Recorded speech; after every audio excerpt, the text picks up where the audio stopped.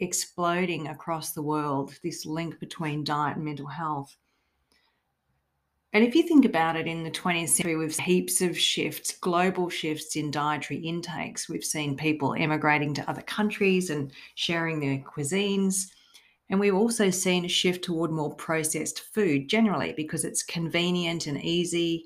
And there has been the commercialization of this convenience food. So there are certain nations where people are eating more sugary food, more fatty food, more high calorie or high energy food and snack foods. And at the same time, that means they're eating less fiber and they're eating less nutrient dense foods. So people are getting sicker, fatter, and hungrier because they're undernourished. And this is especially the case in younger generations and people who are busy and looking for that convenience. We don't have the luxury necessarily of cooking or having time to shop. So there's a huge shift towards this convenient, busy lifestyle and away from healthy home-cooked meals. And the greater question to ask, I suppose, and that I want to talk about today is, what impact does diet have on mental health? I want to explore some of the latest research with you that links the two things and to talk about some opportunities that exist in the health coaching space. And the starting point for this episode, I suppose, is the global research from nutritional psychiatry. We know that a lot of the common mental health disorders are associated with chronic health conditions. And we know that lifestyle behaviours like eating habits are intrinsically linked to physical health. Same with exercise and sleep and other things. But recent research is defining these relationships more clearly, and it's also revealing opportunities to improve mental health through diet. It's an emerging area generally, but also specifically in coaching. Nutritional psychiatry is one of these emerging fields, and it recognises that consistent link between better quality eating and a reduced risk of depression and anxiety and mental health disorders. And probably most of you listening to this podcast are familiar with longevity research and the good mental health associations around the blue zone diets. So think about people from Ikaria and Okinawa, those sorts of areas. And that strong association between longevity and good mental health and diet is supported by research. There are a few examples of this. And I'm just going to give you a few of those examples so you can see what's being done in this space. A recent study of Norwegian men and women following traditional Norwegian diets found that there was a more favourable level of mental health compared to people on a typical Western diet. And that was the case even after the study adjusted for variables like age, education levels, physical activity, smoking, and alcohol. So even when you removed those things from the equation, diet made a significant difference to mental health in those Norwegian populations. Further, an Australian study of 8,660 healthy men and women showed that a Mediterranean-style diet was associated with lower psychological distress as measured by a K10 score, and that's a general mental health questionnaire that's available. And then further, a systematic review of both observational studies and interventional studies in nutrition and bipolar disorder found that the intake of certain nutrients was linked with a reduction of bipolar disorder symptoms. And that's pretty interesting.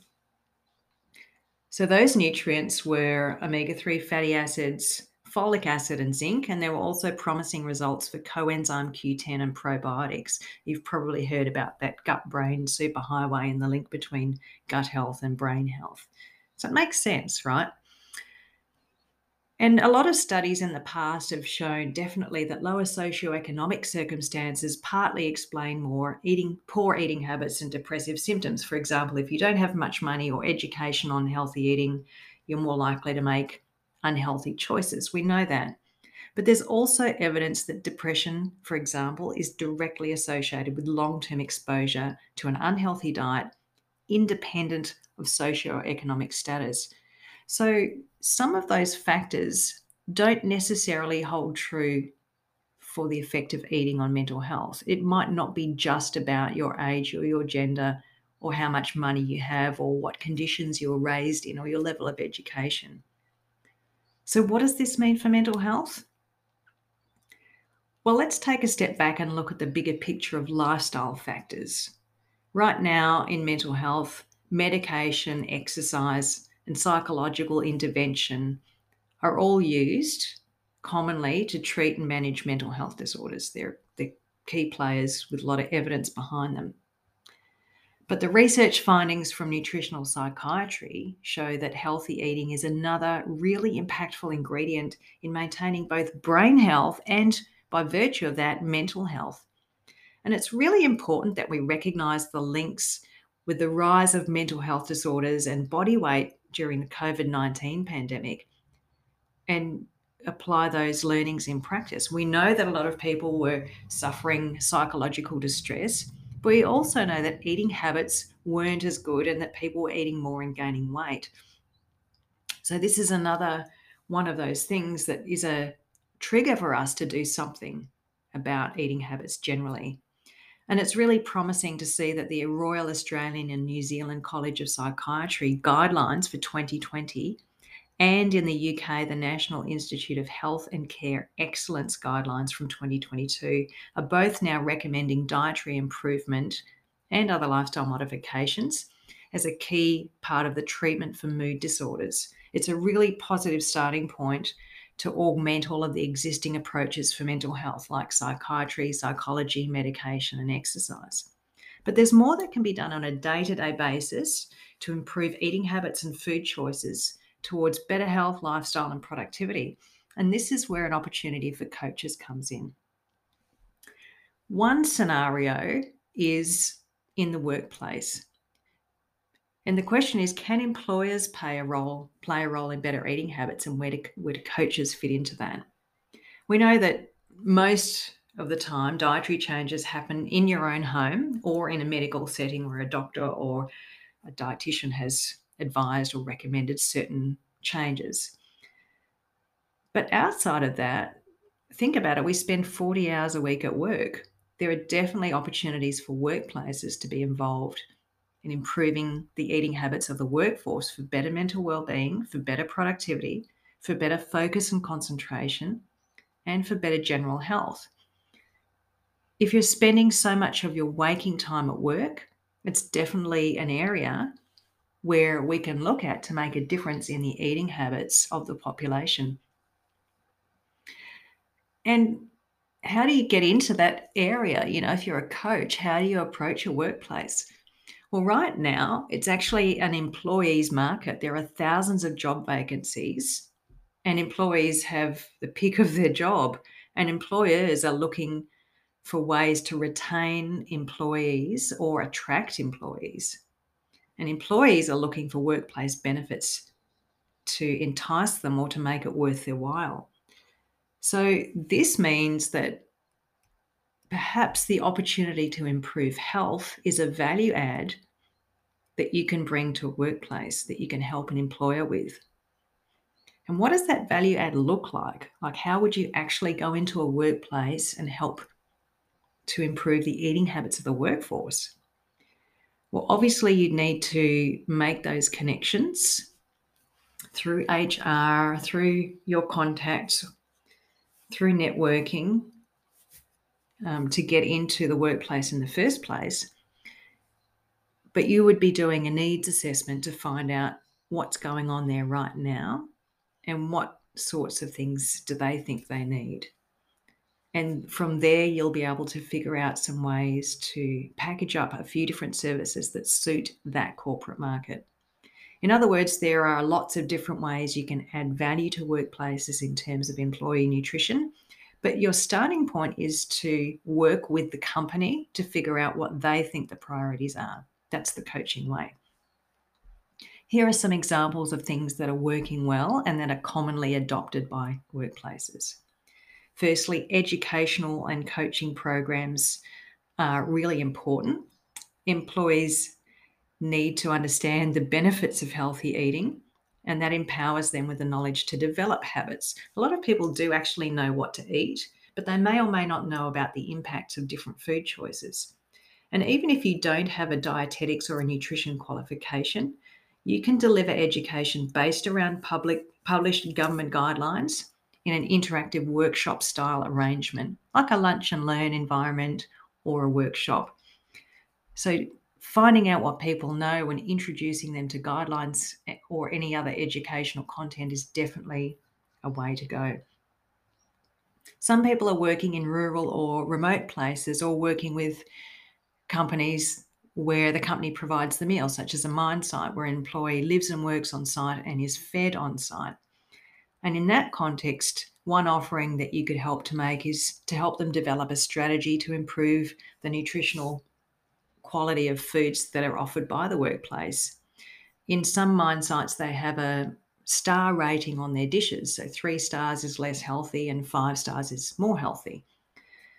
But there might also be an opportunity to reduce the availability and the quantity of unhealthy options and focus more on the healthier options. And that would be a really important consideration in a place where employees don't have access to healthy food other than what they get at work, or they're needing to manage the temptation of unhealthy food. So either of those could be a way to look at that sort of scenario. Another option is to look at where coaching fits in the context of routine medical clearance and fitness for works or health checks, where employees' body weights and waist to hip ratios are measured, and also mental health. Those things can indicate nutritional health, and it might mean that there are the opportunities to be referred to a dietitian or to a health coach to support behaviour change. So if you were to go in and partner with an employee assistance program or a medical service that an employer uses, that could be another way to add value around the health checks and help employees make behaviour change at the individual level. Another thing that you can do is to run workplace challenges. It might be a weight loss challenge or a healthy eating challenge or something like that, or an alcohol-free challenge. But that creates this team supportive environment that gives people a chance to work together and get support from peers to improve their eating habits. Of course, individual coaching is also appropriate in that whole scenario. The evidence is really clear that eating habits play a significant role in brain health and mental health. And aside from medical or psychological support programs, there are lots of opportunities for coaches to help organisations improve the eating habits of their workforce and consequently improve work performance and employee satisfaction. So if you're a coach running a business that focuses on either nutrition or weight loss or mental health, there are plenty of opportunities for you to approach workplaces and to offer a package of education and coaching support services that will boost employee health and well-being. Citing the statistics and research, as we've discussed earlier about nutritional psychology, is a really good way to position your services to employees in the first place and to get their buy-in. And it answers that what's in it for me question. Why should I buy coaching? People don't know what coaching is, but when they can see what the problem is in terms of the statistics in the workforce, and they can understand how nutritional intervention can help, that might be enough to get them thinking about the services that you offer and the value of those. So just to summarize today's episode, we talked about some of the groundbreaking research in nutritional psychiatry that demonstrates the link between nutrition and mental health. I talked about a few opportunities for employers to have an impact on employee well-being, especially right now where it's an employee's market and everybody's trying to retain their staff. By presenting the facts and figures on the impact of nutrition on mental health and performance and the problems that exist, and by outlining some really affordable opportunities for employers to offer a value add, you're in a great place to position your businesses as valuable and to help you enter the workforce and coach there more easily. I'm going to include a few references on nutritional psychiatry in the show notes for this episode in case you're interested in learning more. But for now, thanks for listening, and I look forward to seeing you next time. If you enjoyed this podcast, please subscribe on iTunes and please leave me a rating, and hopefully a 5-star one at that. Thanks for being here, and bye for now.